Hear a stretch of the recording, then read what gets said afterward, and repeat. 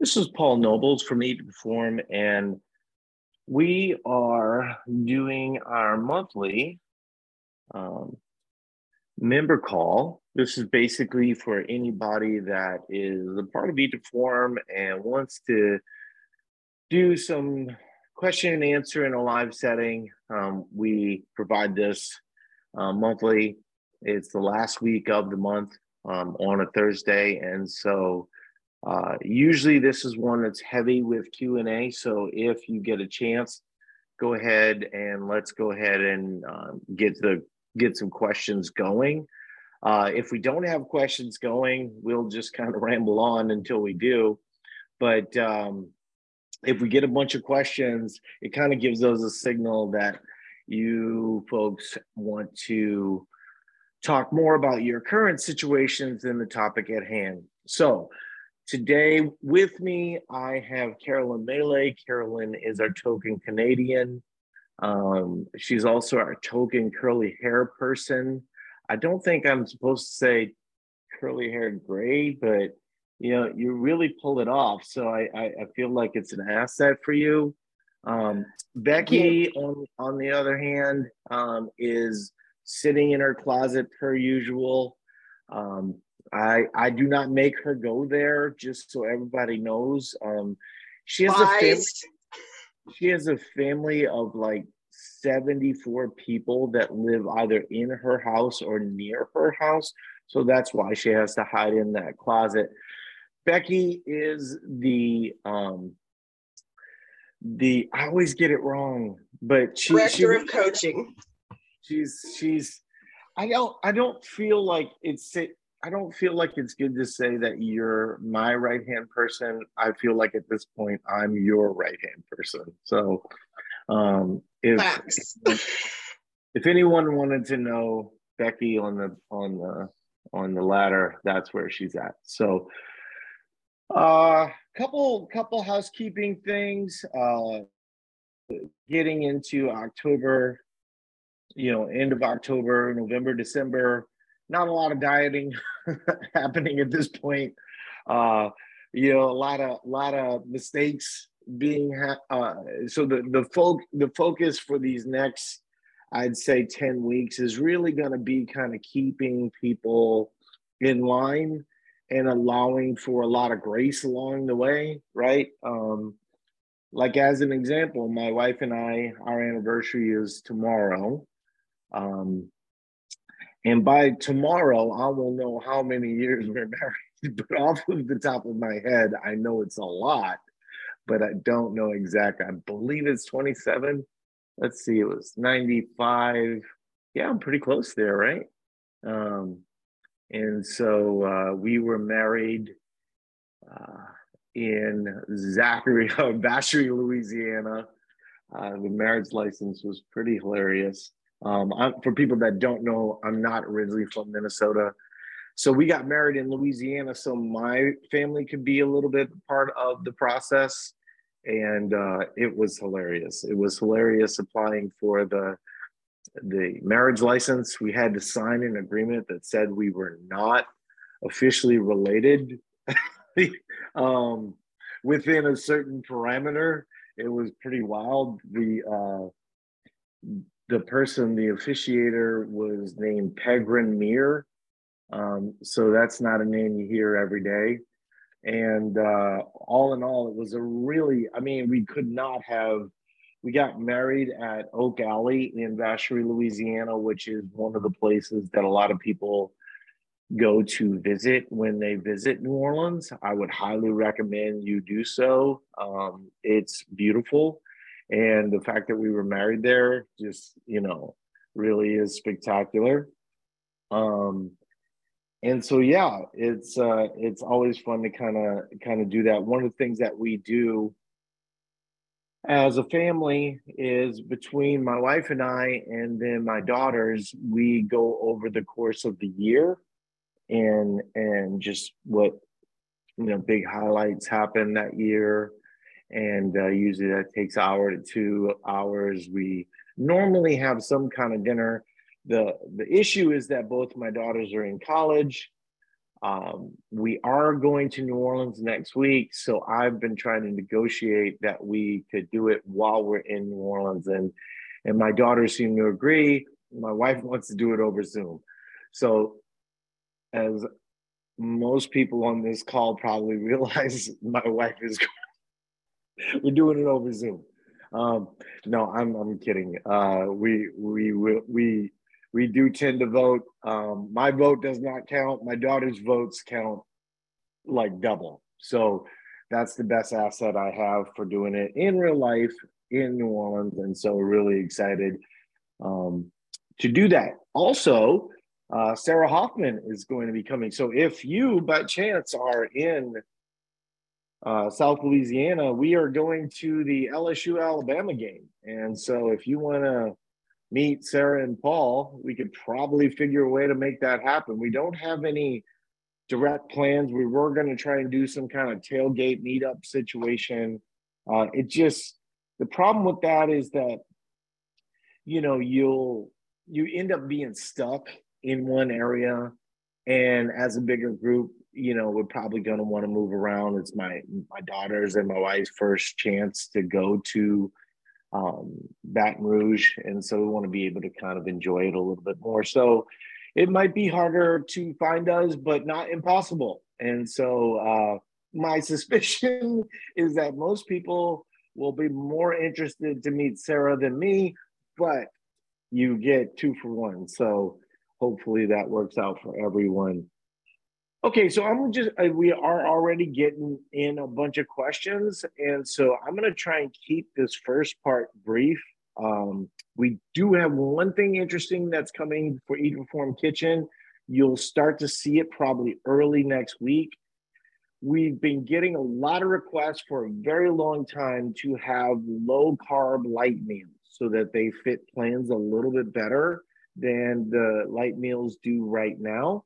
And so those will be showing up on hopefully Monday, but definitely by the end of the week for delivery the week of the 14th. So that's really exciting. We'll also probably do some samplers of that.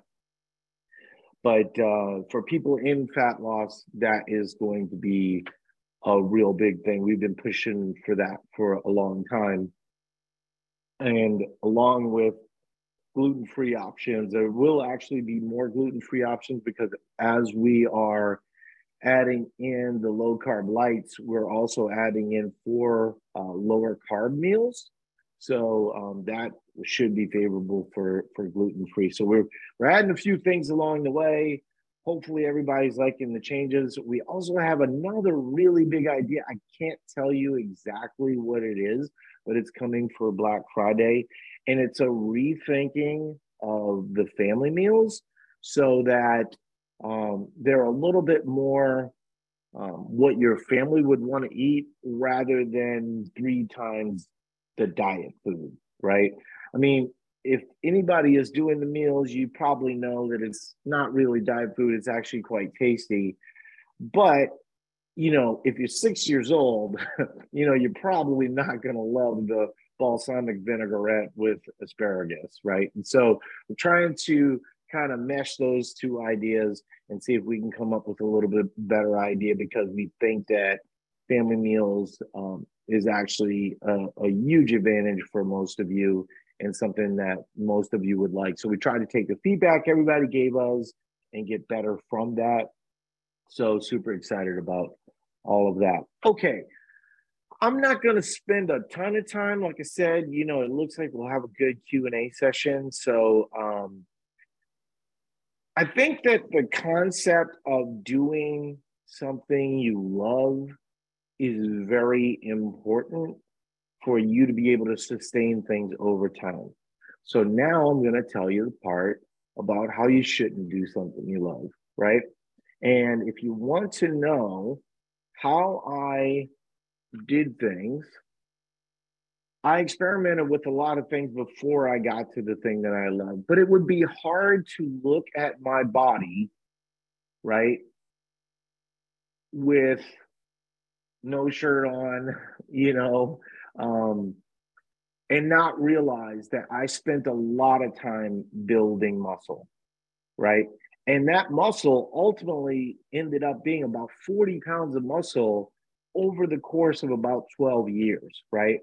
Now, I don't love bodybuilding type workouts. I probably like CrossFit a little bit more, but at 54, I just don't know that CrossFit's a great fit for my life. That isn't to say that for you, um, that it wouldn't be a good fit for you. I just think that one of the things that happens in CrossFit gyms, there's kind of two layers of people, right? There's the people that are definitely doing it to get the physique of the people that are on television, right? And then there's the people that do it because they love it and they want the challenge and they want to get better continuously. I did not love that part, right? Doesn't mean I'll never go to CrossFit again. Doesn't mean that I didn't enjoy my time there. I certainly did. It was the best fitness protocol that I'd ever experienced. Fit my lifestyle really well. Get in, get out. Definitely a workout that when I look back and go, wow, I look like a different human being based on that because I understood how to feed my workouts, all these things that were super positive. Um, but as many people know, you know, after that came powerlifting, which I also found that I loved, right? After that came running, which I did not love, but it did serve a purpose and it taught me some things about myself that I didn't know, right? And so that's a little bit of the discussion that I want to have here.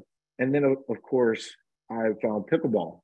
And I definitely have started to do more body weight type workouts. It's just really hard. As somebody who plays pickleball, Carolyn knows what I'm talking about.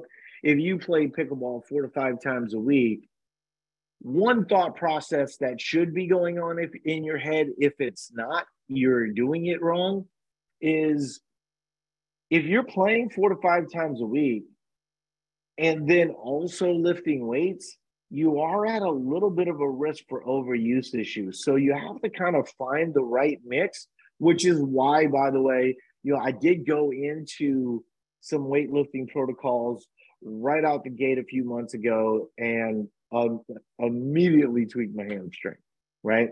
And so I'm trying to be a little bit smarter, focusing more on pull-ups, push-ups, single-legged work. This is actually something most people don't know about Sarah. Sarah Hoffman, who has like these amazing quads, she doesn't squat to do those quads. I mean, she certainly can squat, has squat, but she does single-legged work. Anybody that when you look at somebody with great quads, there's two things. One, they isolate those quads, right, for maximum hypertrophy. And then more often than not, they have access to a leg extension machine, right? You can really get a good pump from a leg extension machine. And Sarah actually made a post about this, and she posted what she looked like. I don't know if it was after or before, but she was just focusing on what it looks like flexing with a pump versus not. And it's pretty striking, right? If you haven't had a chance, go check that out. Also, by the way, I really hope all of you are enjoying these reels. We love doing them. I've got another one coming from Susan. Susan is committing to doing 2 to 3 a week, and she's seemingly liking the ability to get that message out there. So all the feedback has been super positive. It's sometimes hard to know, right? Because if people aren't sharing or commenting on them or things of that nature, it's sort of you don't necessarily know, but we know that they're getting lots of views. We know that there's a lot of good feedback, and so we do appreciate that. But when I look at whether I love something or not, it would be hard to say that it was of no value to do isolated ab work, to do bench press work, to do banded work, just in terms of the effect that had on hypertrophy overall. I was trying to couldn't find this hat. I was trying to recreate a picture from when I was 162, which right now I'm 185, and after a fat loss. And I swear to you, you would not notice a difference. Like you wouldn't think. But the difference is because I was able to do it. I couldn't find the hat that I did it in.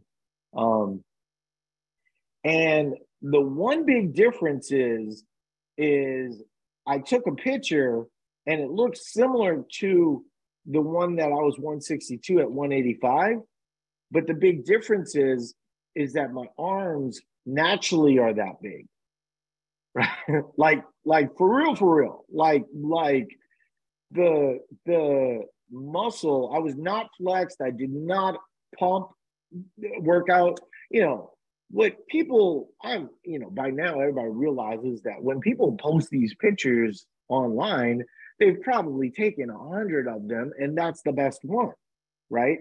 That was certainly one of those pictures that I would have you know worked out, went to my room with the best lighting by far, and go, wow, that was really impressive today. There were certainly pictures that weren't like that, but I feel like,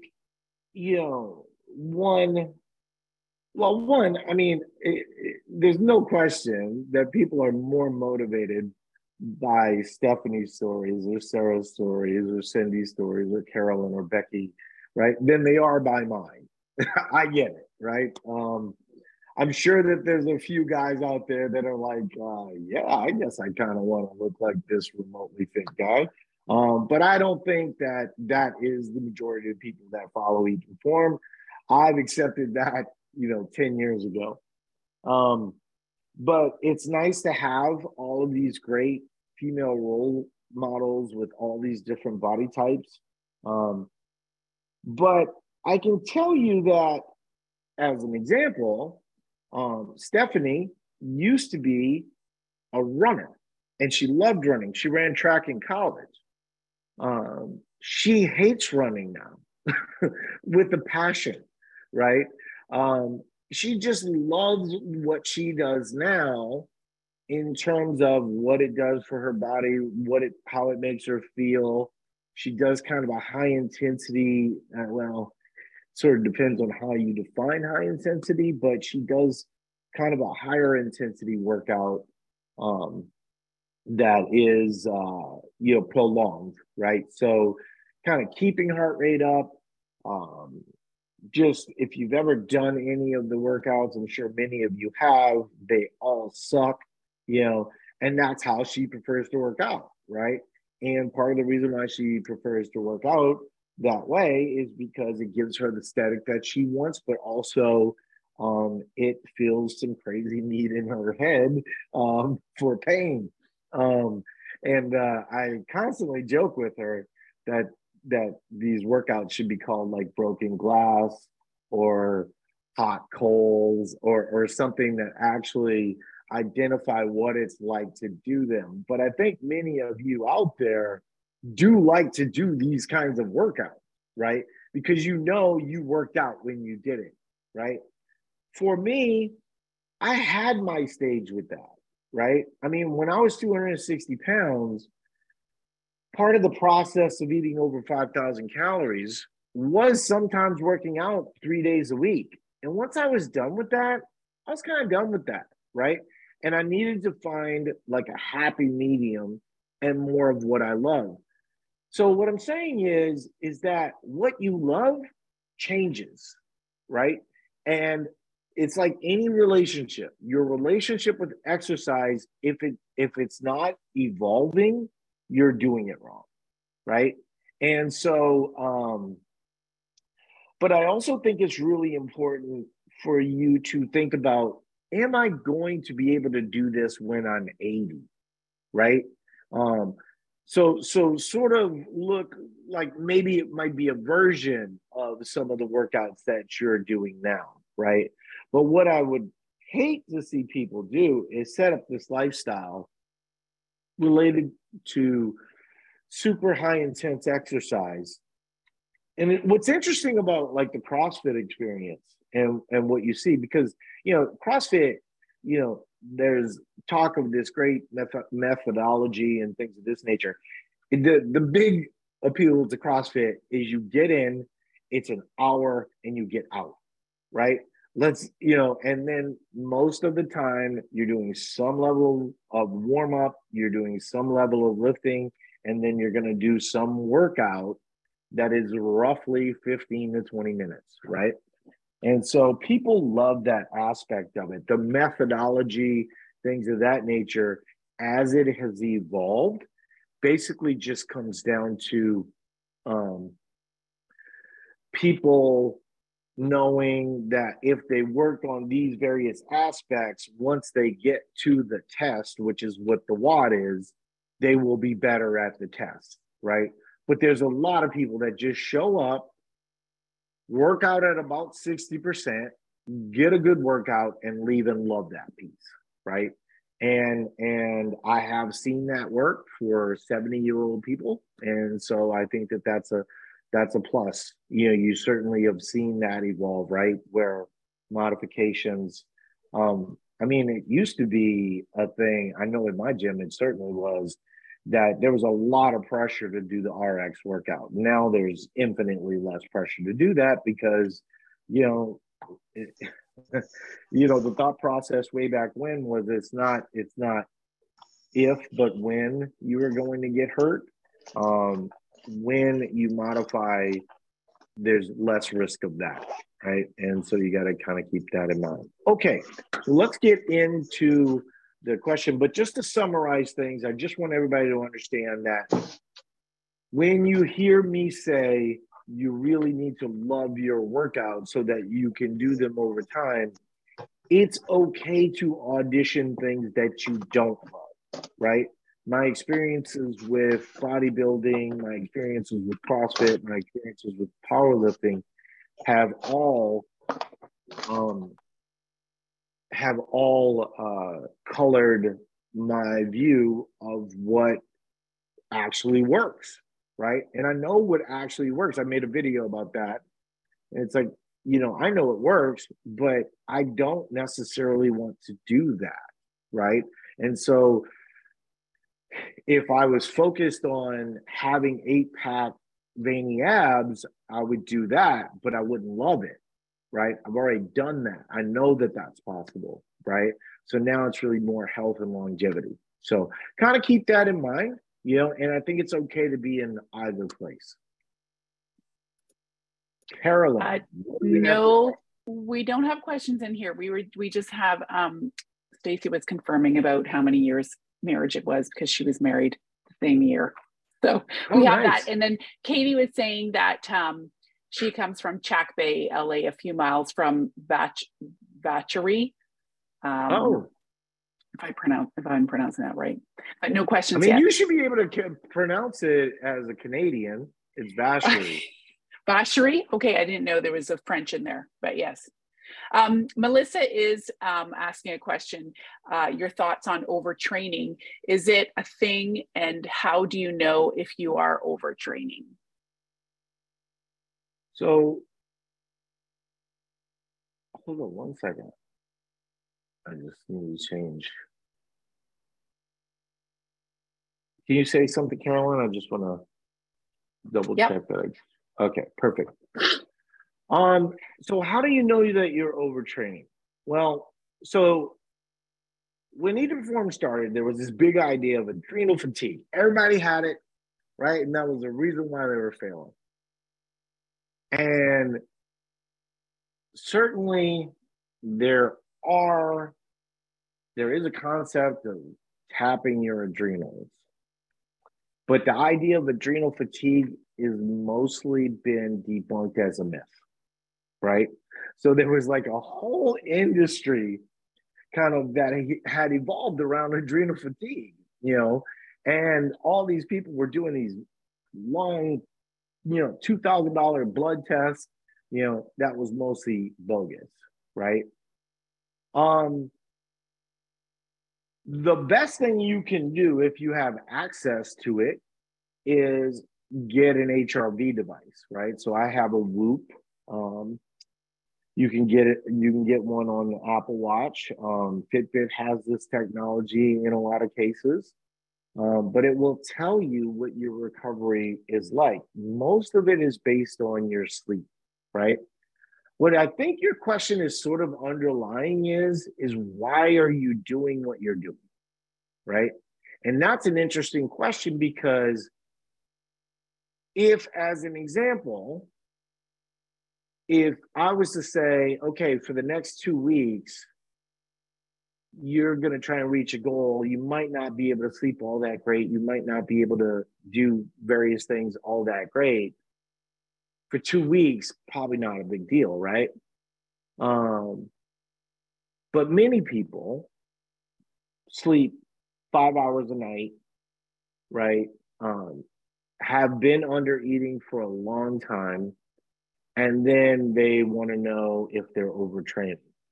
It's like, well, you're kind of asking the question in backwards, right?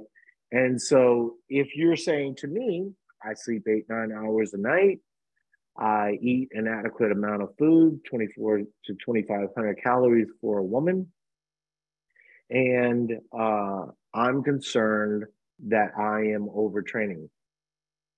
I was somebody that worked out 3 times a day, right?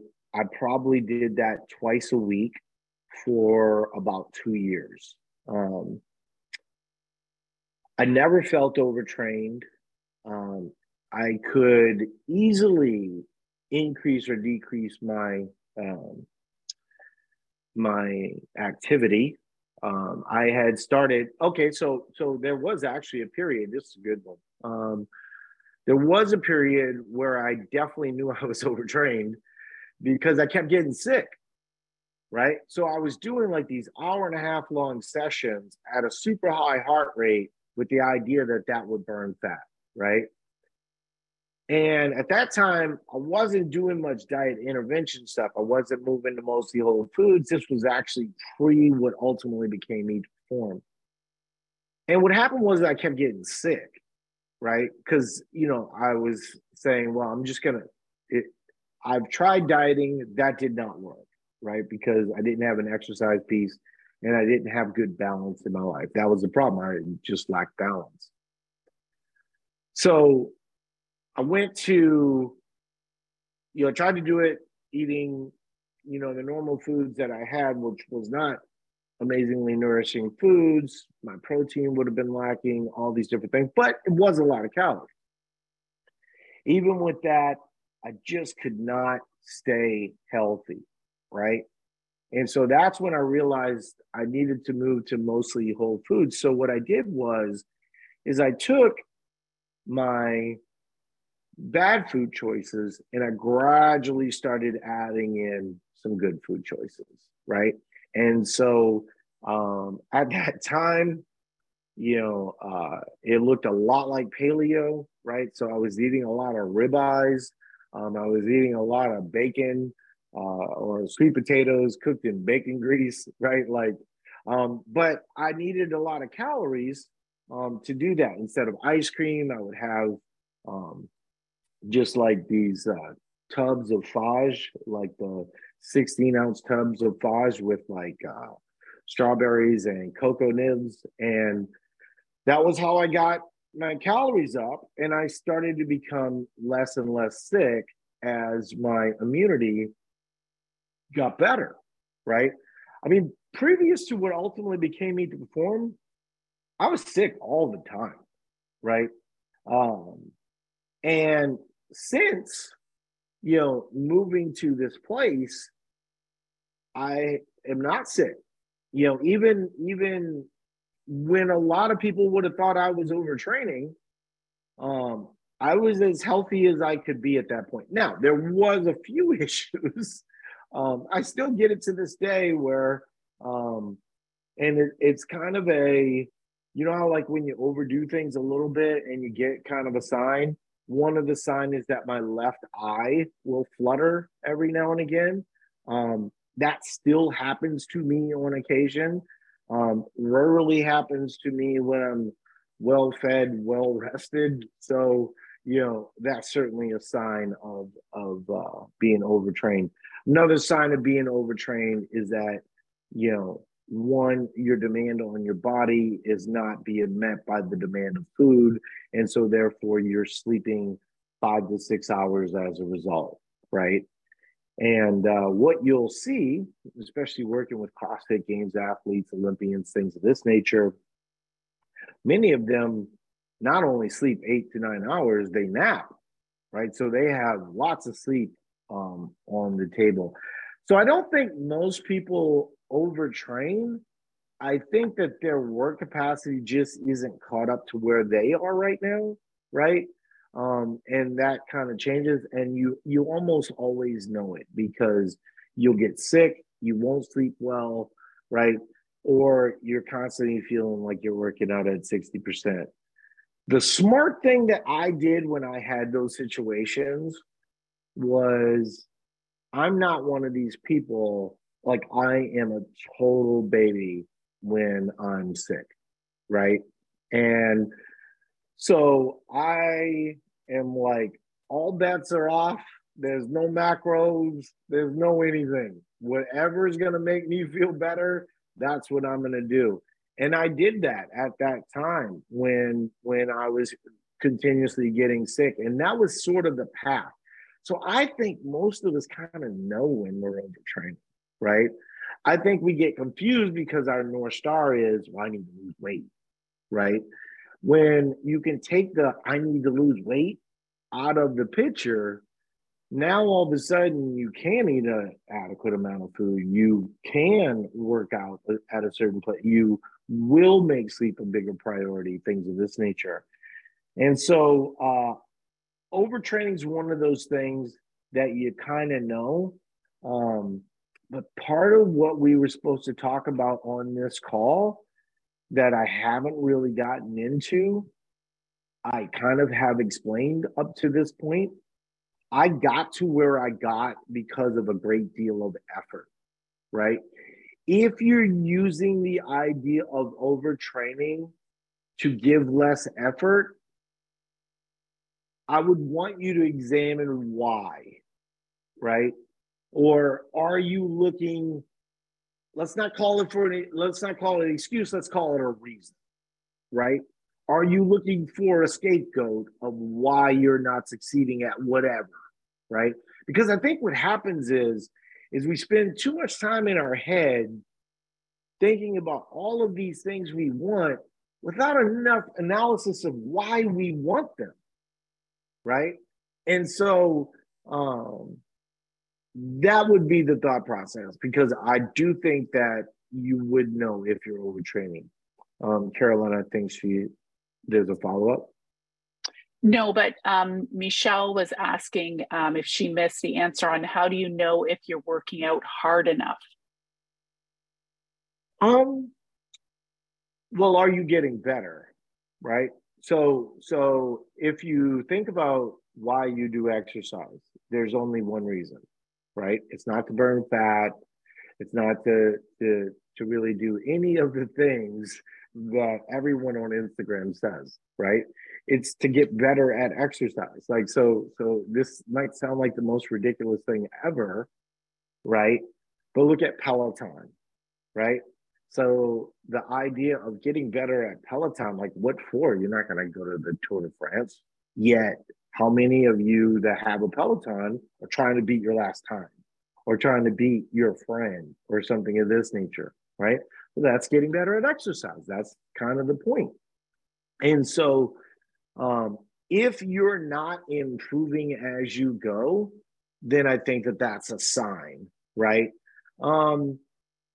I also think, I'd like to make the case for, well, we don't have to go over it again, but why?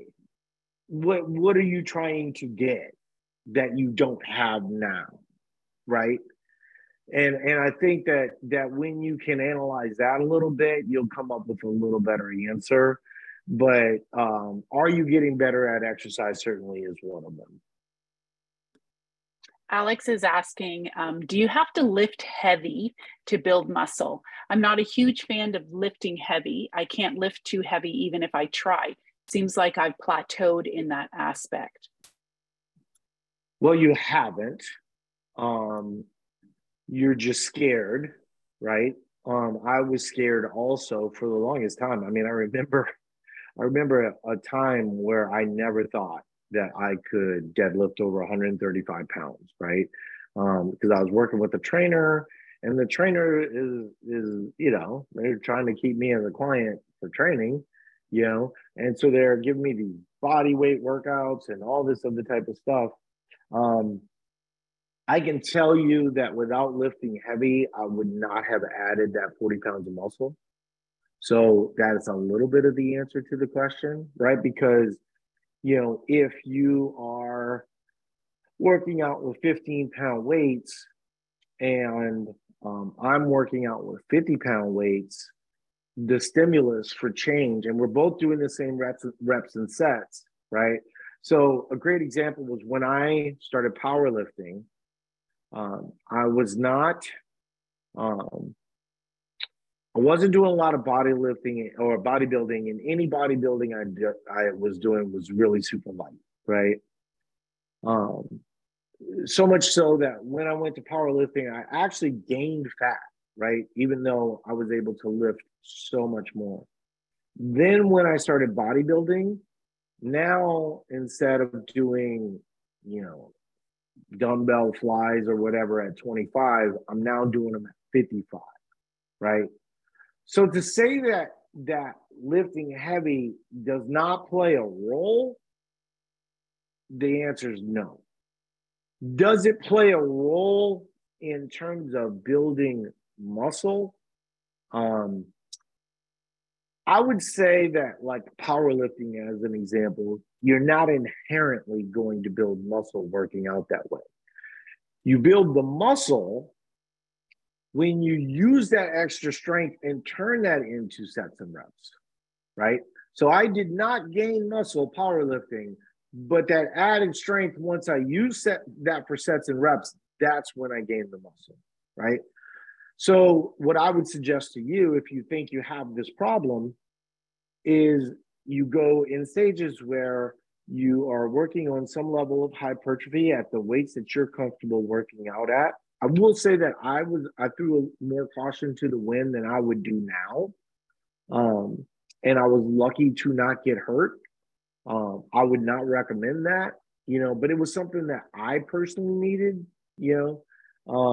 It sounds like naturally you're not that person, and that's probably a good thing. But that said, I think you do probably need to do like a progressive program, right? There's a lot of fancy stuff out there. I just did Wendler, right? And Wendler always served me well.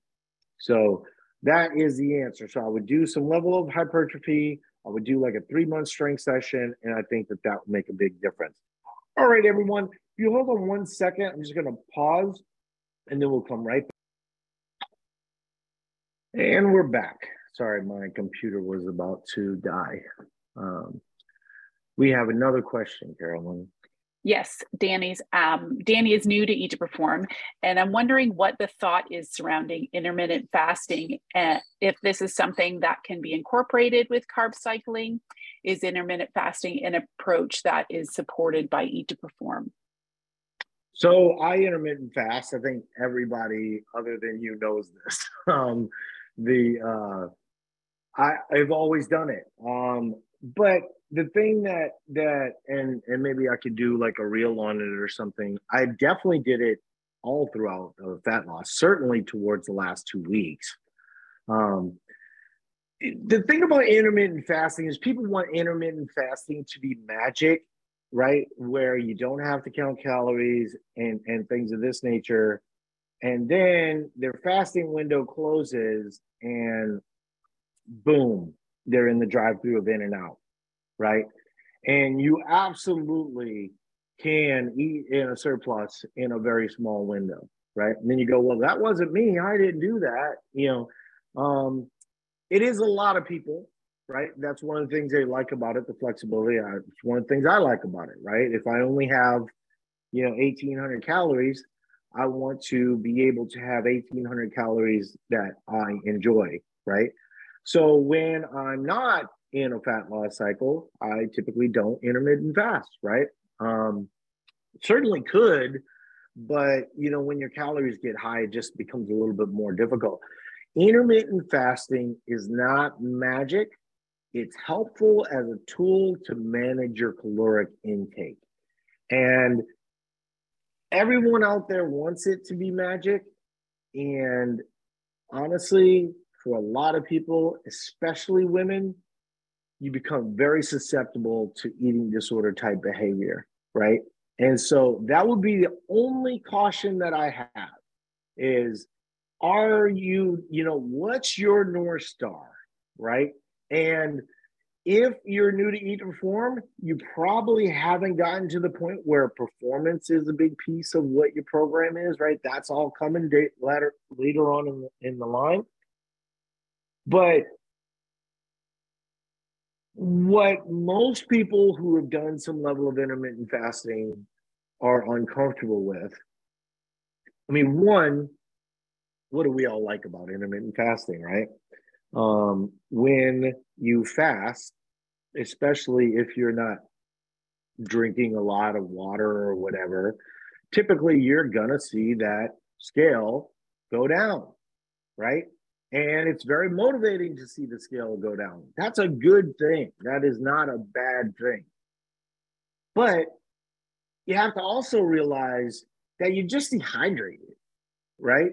So, like, constantly dehydrating yourself just for that motivation is not necessarily favorable, right? And so that can show itself in eating disorder type behavior. And we're like really the only, like, if you think about it, right? And think of any other diet program that you've ever done. Which one has told you you're at risk for eating disorder type behavior? None of them, right? Because in general, they want to stay as far away from that discussion as possible. We have license to do that because we're not telling you to undereat all the time. And we want you to be able to mentally approach this in the way that is most possible. So what I think happens in the case of intermittent fasting, I know this is the case for me, it allows me to be most all in, get the maximum result, right? But if you're not aware, I did my fat loss in support of a friend, right? So this is interesting. I fasted. She did not. Coming out of fat loss, she's still losing weight, and I've gained 2 to 3 pounds. Why? Because I was dehydrated and she wasn't. So she was actually losing fat, right? And I was just losing water, right? Now, there's a fat and water mix the whole way. Certainly being more hydrated now, I'm very lean. I've been talking a lot about that in Reels. One of the advantages of intermittent fasting is that you're more insulin sensitive. I've done a few Reels on that where being in some level of restriction is favorable for that, right? So it is possible that I have less fat and through that process. But without question, if the sole North Star is losing weight, she's losing weight, right? And she did not intermittent fast, right? And she's been able to continue through that process. And so it really kind of shows you can do it both ways. I think there's advantage mentally to intermittent fasting, but it also comes at a cost. And I think you have to ask yourself, am I doing this for the right reasons, right? And so I know for me, it's just something that I personally like. I'd rather do it that way. I'd rather have a bunch of calories rather than, kind of spreading my meals out through the day. But both work extremely well, right? And so there's advantages to both. If that's what you like, there's absolutely no reason you can't eat or doing it that way. Just stay conscious of some of the mental signals. And once again, let's not ask, let's not just go, I want this to happen, right? Let's now start to think about, why do I want this to happen, right? And if you can analyze that, you're going to walk away from this whole process with your life change. I think we're good. We've answered them all in here. All right, it's hamburger time for Paul. I appreciate everybody being here. Thanks for the well wishes for our anniversary. It's not one of the big ones though, so I'm not sure these even count, right? I do have kind of a joke. My wife and I, so I don't know if you guys have figured this out, but kind of a fly by the seat of my pants type guy, little bit of a roller coaster guy, right? This might surprise some of you ladies out there, but a guy like me has to do a little bit of selling to get a gal like my wife. And so it took 7 years before I actually proposed to her. I don't know if Becky, you know this story. I'm sure Carolyn, you don't.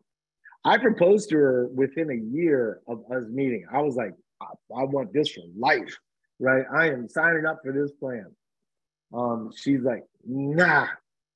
she's like, look, I need a fixer-upper as much as the other as any lady, but right now you are a mess, and we need to sort some of this stuff out. And but 7 years later in Lanesboro, Minnesota, weirdly, I don't know why I remember this, but I was watching Ohio State on football on the bed, and all of a sudden she taps me on the shoulder, gets down on one knee, and puts a ring on my finger. And so it was a cute story, cute scene, and that is part of our experience. So 27 years, yeah, pretty wild. Glad we're here. And one thing that has come up a lot, recently, because we have a lot of older friends because of pickleball now, and we have a friend recently that got divorced a couple years ago, who was married 32 years, and I think one of the things that we try to do is we always feel vulnerable, that there always needs to be work, to be done. There always needs to be kind of that flexibility. Is literally like what I was talking about with the dieting thing, right? Like your relationship with exercise, your relationship with dieting, it needs to evolve over time. And that's what I think we've been able to do. But the one thing we do not do is take our relationship for granted, and I'll just tell one story before I leave. And I can't remember exactly. Oh, yeah. So I was talking to my wife about this new pair of pants that I bought, right? And so I had her rub the pants. I was like, you got to feel this fabric. It's so amazing, right? So she feels the fabric and she reaches around and grabs my butt. And I said, one of the things that I think that we do well is we have the spice, right? Like, I think one of the things that happens in every relationship is that, yeah, you like a steak and potato, right? But, if you can have a loaded baked potato with like some butter on your steak, with a little seasoning, I think that's what we do really well. And I would encourage all of you to do that, right? Like in those moments, one of the things that I've tried to do, I'm not always great at it, but one of the things I've tried to do in the last 5 years is when I think something, I tell that person. And I'm telling you, I'm talking about at Target, right? To complete strangers.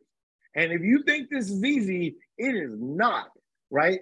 Like you see somebody with a feather hat on and you're like, wow, that is an amazing hat.